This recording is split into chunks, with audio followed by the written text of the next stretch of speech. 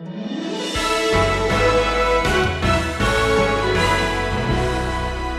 are times when He just overloads us with goodness. In fact, chapter 43, the last part, these brothers have been brought to repentance, as we'll discover even more specifically in the next chapter, not by Joseph throwing them in prison, not for 3 days, but for the rest of their lives, and then sending them a note. They get it in prison. It says, by the way, I happen to be Joseph, your brother, and as soon as you repent, I'll let you out. Like Christ, He sets a table. He offers fellowship.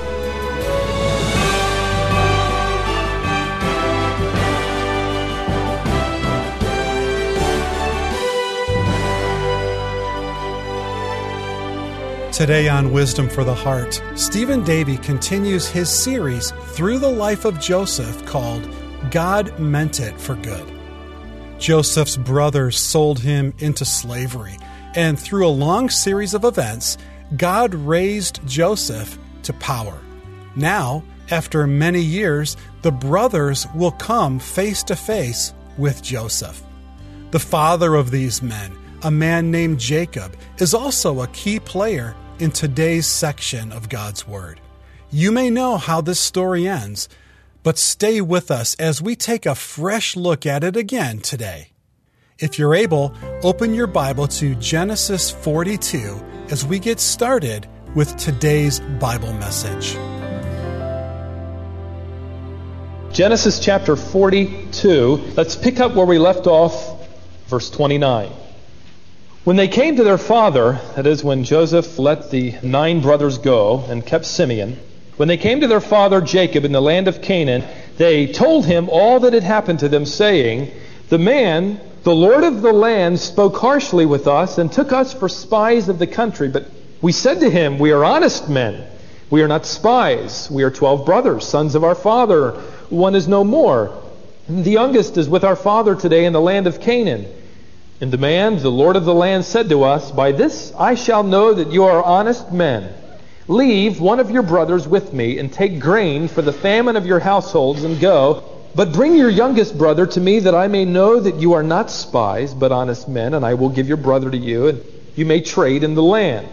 Now it came about, as they were emptying their sacks, that behold, every man's bundle of money was in the sack. And when they and their father saw their bundles of money, they were dismayed. And their father Jacob said to them, and the first thing that I want to relate to you, what I am calling the Jacob temperament, is his fourfold wrong conclusion. He says, first of all, you have bereaved me of my children. Joseph is dead. That's the first wrong conclusion. Joseph is dead. The second wrong conclusion, Simeon is dead. No, he's not. He's just jumping to the conclusion that the Pharaoh has put him to death. And you would take Benjamin, that is, Benjamin will die. And his last one, we could rephrase, everything's going wrong. That is, all these things are against me. As I studied this passage of Scripture and reread this chapter, it was interesting how much we are seen in the response of Jacob, how much we are like this man in the flesh whenever the Spirit of God does not control us. And we so often, like Jacob, jump to wrong conclusions based on circumstances, based on the facts that we think we have. We come to some conclusions, and so often they're wrong. He says Joseph is dead. He doesn't know it, of course. He doesn't read with us chapter 43. But he is also stating that Simeon is dead, and he isn't. Benjamin will die if you take him back there, and then he sum totals it up. All these things are against me. Poor me! Woe is me! You must understand that by now, Jacob is an old and, I think, bitter man. He has had flashes of faith. He has had elements of true trust in Elohim, but we see him here in this chapter finally exercising in his flesh the statement that could characterize his entire life. God has dealt me a bad hand. He's fed me sour grapes. This kind of attitude crops up, perhaps in your life or in mine, when we make statements like, why does God always bless that other person? Why is it that other family, it just seems that their kids, they just obey better than mine? Why is it that they make better grades? Why is it that he's promoted and I'm not? And we go on and on and on. Ultimately, we are saying, God has really messed my life up. F.B. Meyer, whom I often quote from the pulpit, a tremendous expositor of Scripture, wrote, "Why is it that God's hand is always on the other man?" You know, I've read, and it's true, it's clinically proven, not that clinics are that impressive, but I think the interesting thing is that secularists now agree that one of the chief causes of depression is self-pity. It is the attitude that Jacob expresses here. Life is terrible, and look at all of these things that are happening to me. Woe is me! And they put a banner out that reads, "Pity party here. Anybody want to join me?" And you will find people. They'll collect. That only helps our misery. Ladies and gentlemen, I really believe that one of the mistakes we see in Jacob, we make in our own lives, and that is misinterpreting the events in our life apart from the grace of God. I want you to notice what happens in chapter 43, and you'll see his response. Now the famine was severe in the land. Between verse 38 at the end, you ought to just put in parentheses a period of time. Just write in the words a period of time. Because between that time and verse 1 of chapter 43, their food runs out. Now the famine was severe in the land, so it came about when they had finished eating the grain which they had brought from Egypt, that their father said to them, "Go back and buy us a little food." Now the first element here is initial denial. Jacob has been told, "Dad, we cannot go back to Egypt unless we bring Benjamin with us." Jacob refuses to respond. He clams up. He goes into hiding. And finally they get hungry. The food's gone. And he comes back and he, denying what he knows to be true, says, "Go back to Egypt and buy us more food."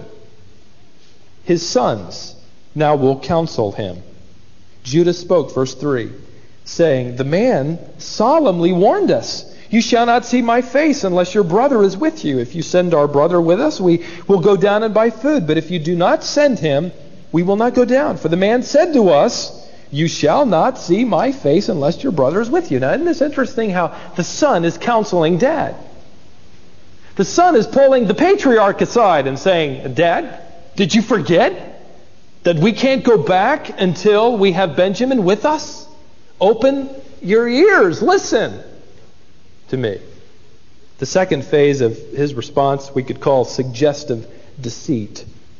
Look at verse 6. Then Israel said, here's his response, "Why did you treat me so badly by telling the man whether you still had another brother?" In other words, here's the great man of God, the patriarch, the man of faith, saying to his boy, "It would have been better to have lied.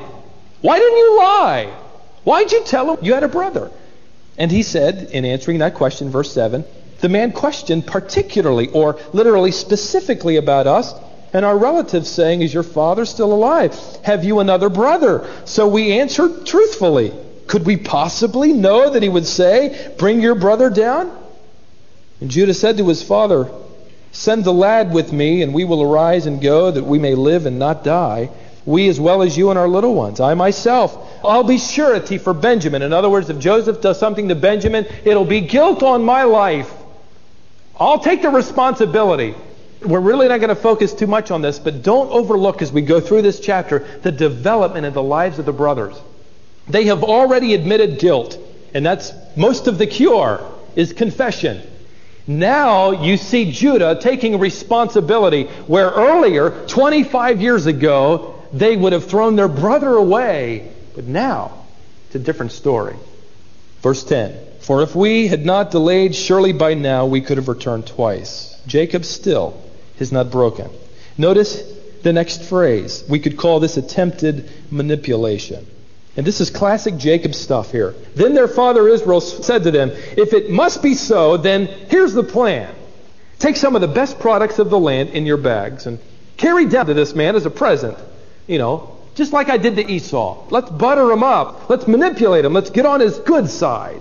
Bring with him things that they don't have much in Egypt, such as balm, honey, aromatic gum, and myrrh, and pistachio nuts and almonds, and take double the money in your hand and take back in your hand the money that was returned in the mouth of your sacks. Perhaps it was a mistake. In other words, let's not trust God yet. Let's come up with our own plan. I've got a good one, because as far as I can remember, half a century ago, I think it worked on my brother Esau. Because you remember, if you studied with us, he took the ewes and the rams and the camels and he sent them ahead to meet Esau before Esau would come to him, hoping to butter him up and get them all, melted down. Here's old Jacob.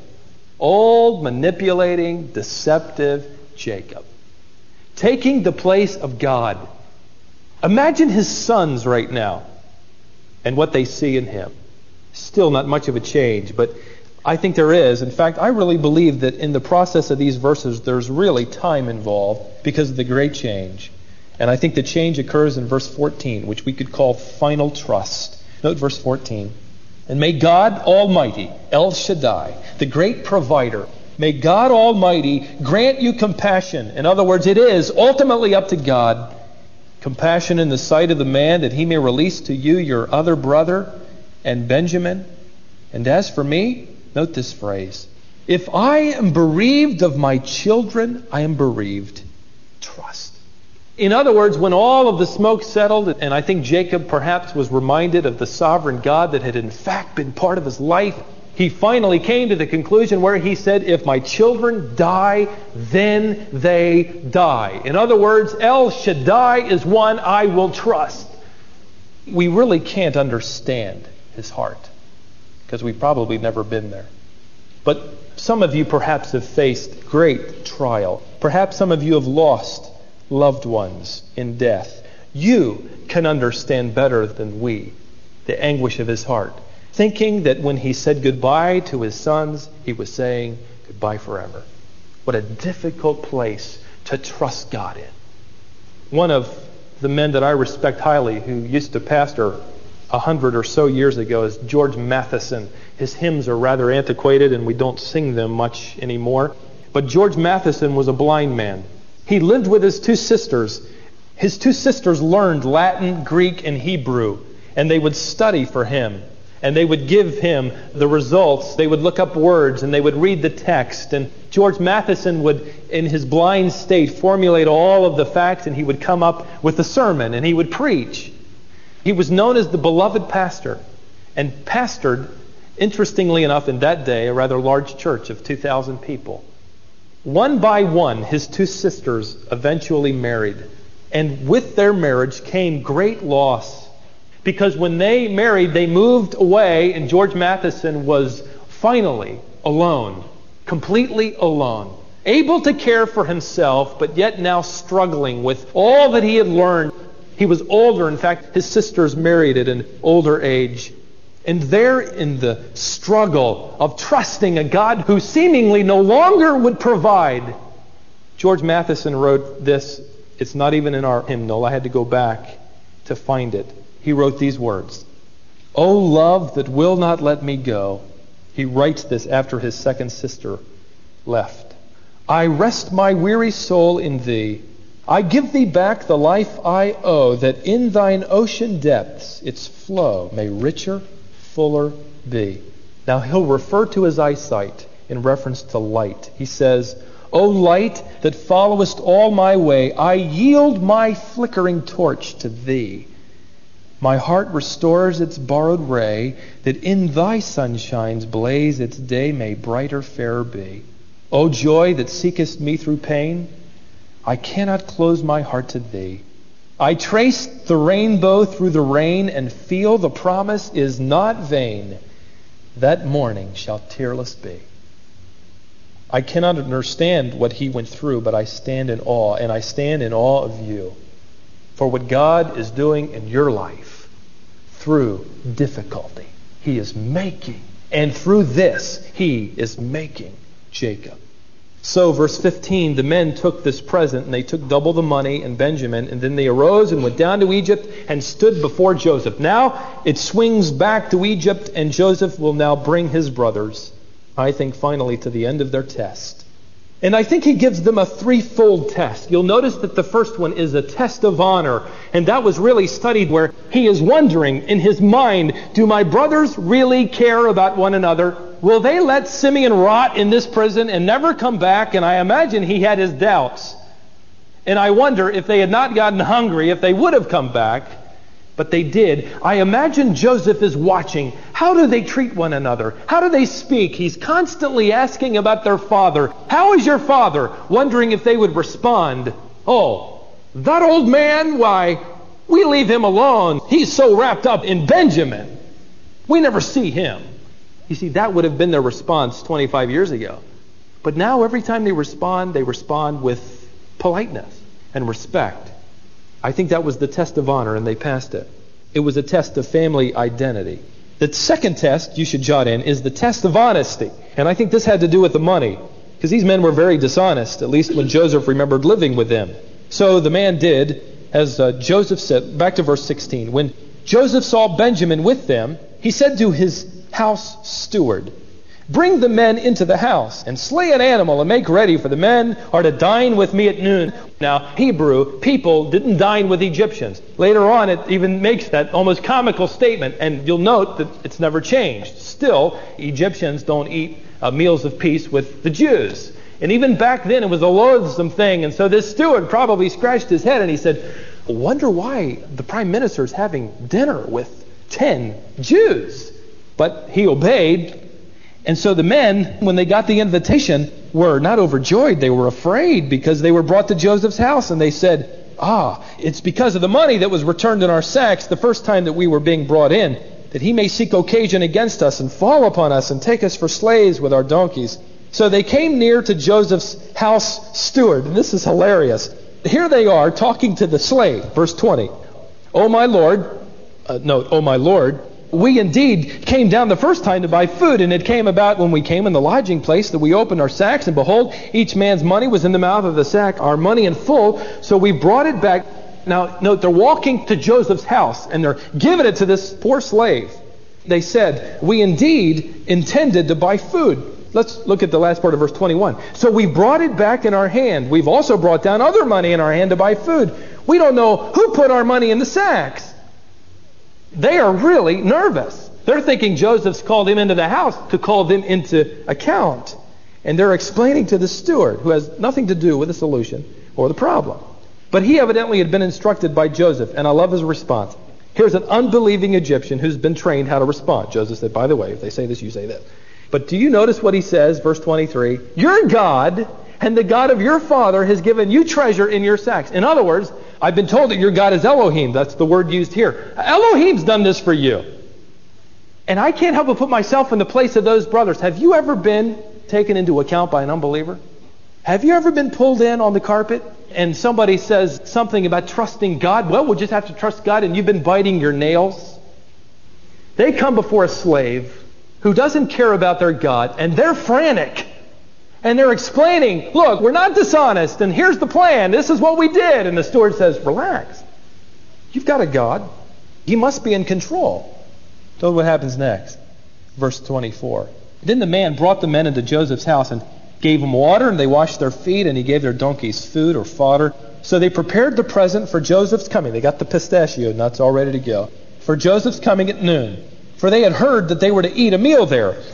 When Joseph came home, they brought into the house the present which was in their hand, and they bowed to the ground before him.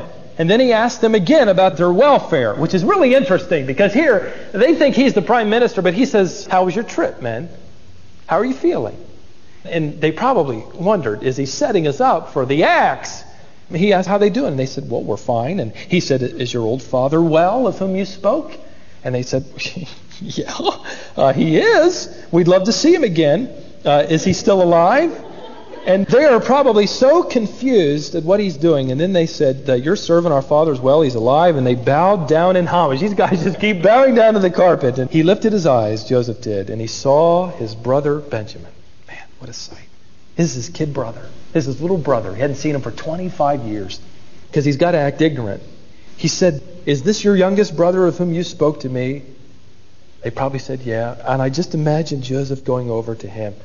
May Elohim be gracious to you, my son. And about that time, I think I would have lost it if I'd been a bug on a wall watching this whole thing. And Joseph did exactly that. The next phrase, and Joseph hurried out. He literally ran out of the room. He said, "Oh, God bless you, my son. Elohim bless you." And his brothers are really looking now. And he takes off and runs out. What's he looking for? Verse 30, he's looking for a place to weep. And he entered his bedchamber. He threw himself across the bed and he wept. Why was he weeping? It doesn't tell us why, but I would assume that when he saw his brother, he was overwhelmed with 25 years of loss.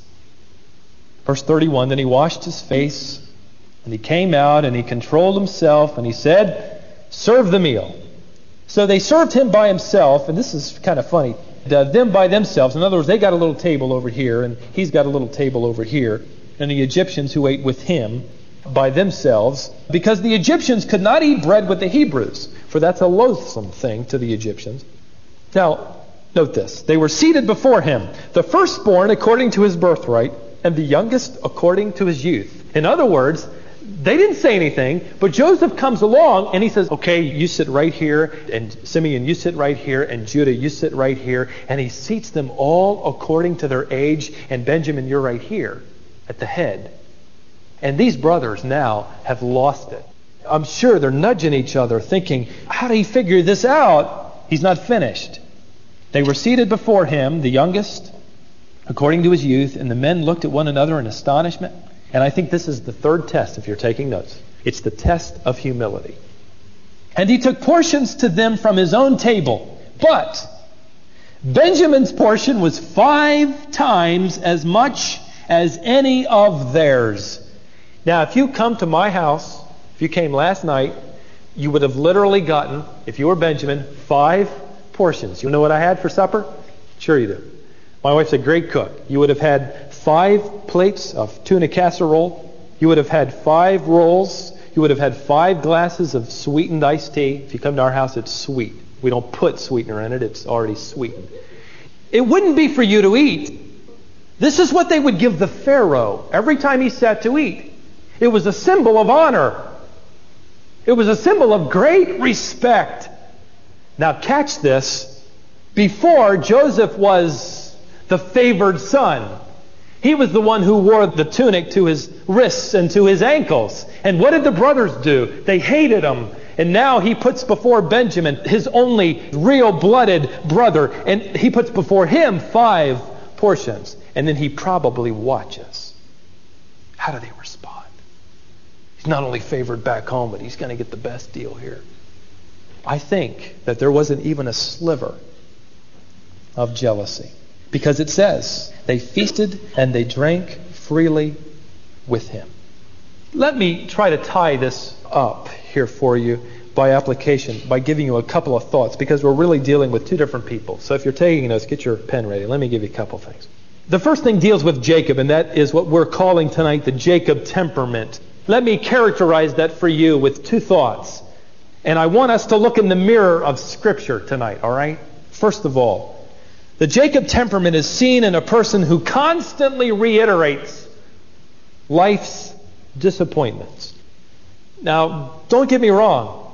It isn't wrong to share with your brothers and sisters in Christ pain and trial. That's what we're here for. But I'm talking about an individual who's like a broken record, and you bump them and they spill it all. And they constantly do it.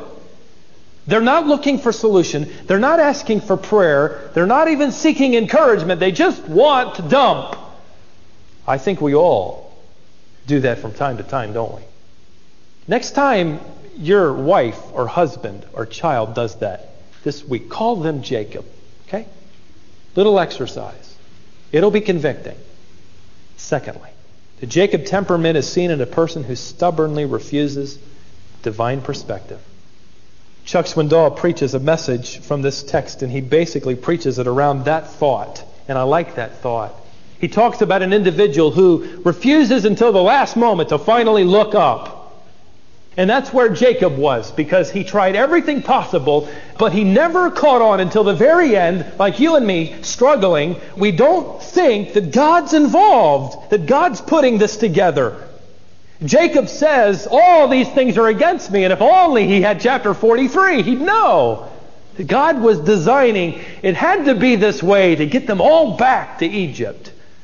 I think of the brothers and how God worked in their lives, and I want to give you 2 ways to recognize the hand of God upon you. First, repentance is often brought about by God's goodness. The goodness of God leads to repentance. There are times when He just overloads us with goodness. In fact, chapter 43, the last part, these brothers have been brought to repentance, as we'll discover even more specifically in the next chapter. Not by Joseph throwing them in prison, not for 3 days, but for the rest of their lives, and then sending them a note. They get it in prison. It says, by the way, I happen to be Joseph, your brother, and as soon as you repent, I'll let you out. Like Christ, He sets a table. He offers fellowship. God does the same in our lives. Second, behind the harshness of discipline is God's heart of love. They didn't know that Joseph was running to his bedroom to weep.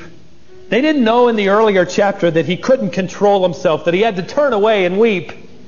I think he wanted to embrace them. That is the way that God so often deals with us. In fact, I think obviously we could say He always does, even though discipline may be harsh. Behind it is a heart of incredible love. The question is, will we throw in the towel? Will we say, I'm starving in Canaan and I'll starve and die? Or do we persist and ultimately trust? George Matheson, who I referred to earlier, wrote these words, and with these I close. My God, I have never thanked Thee for my thorns. I have thanked Thee 1,000 times for my roses, but not once for my thorns. I have been looking forward to a world where I shall get compensation for my cross, but I've never thought of my cross as itself a present glory. Teach me the glory of my cross. Teach me the value of my thorn. Show me that I have climbed to Thee by the path of pain.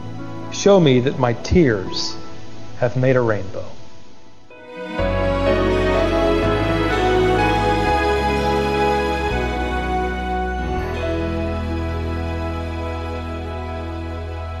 With that, we bring today's lesson to a close.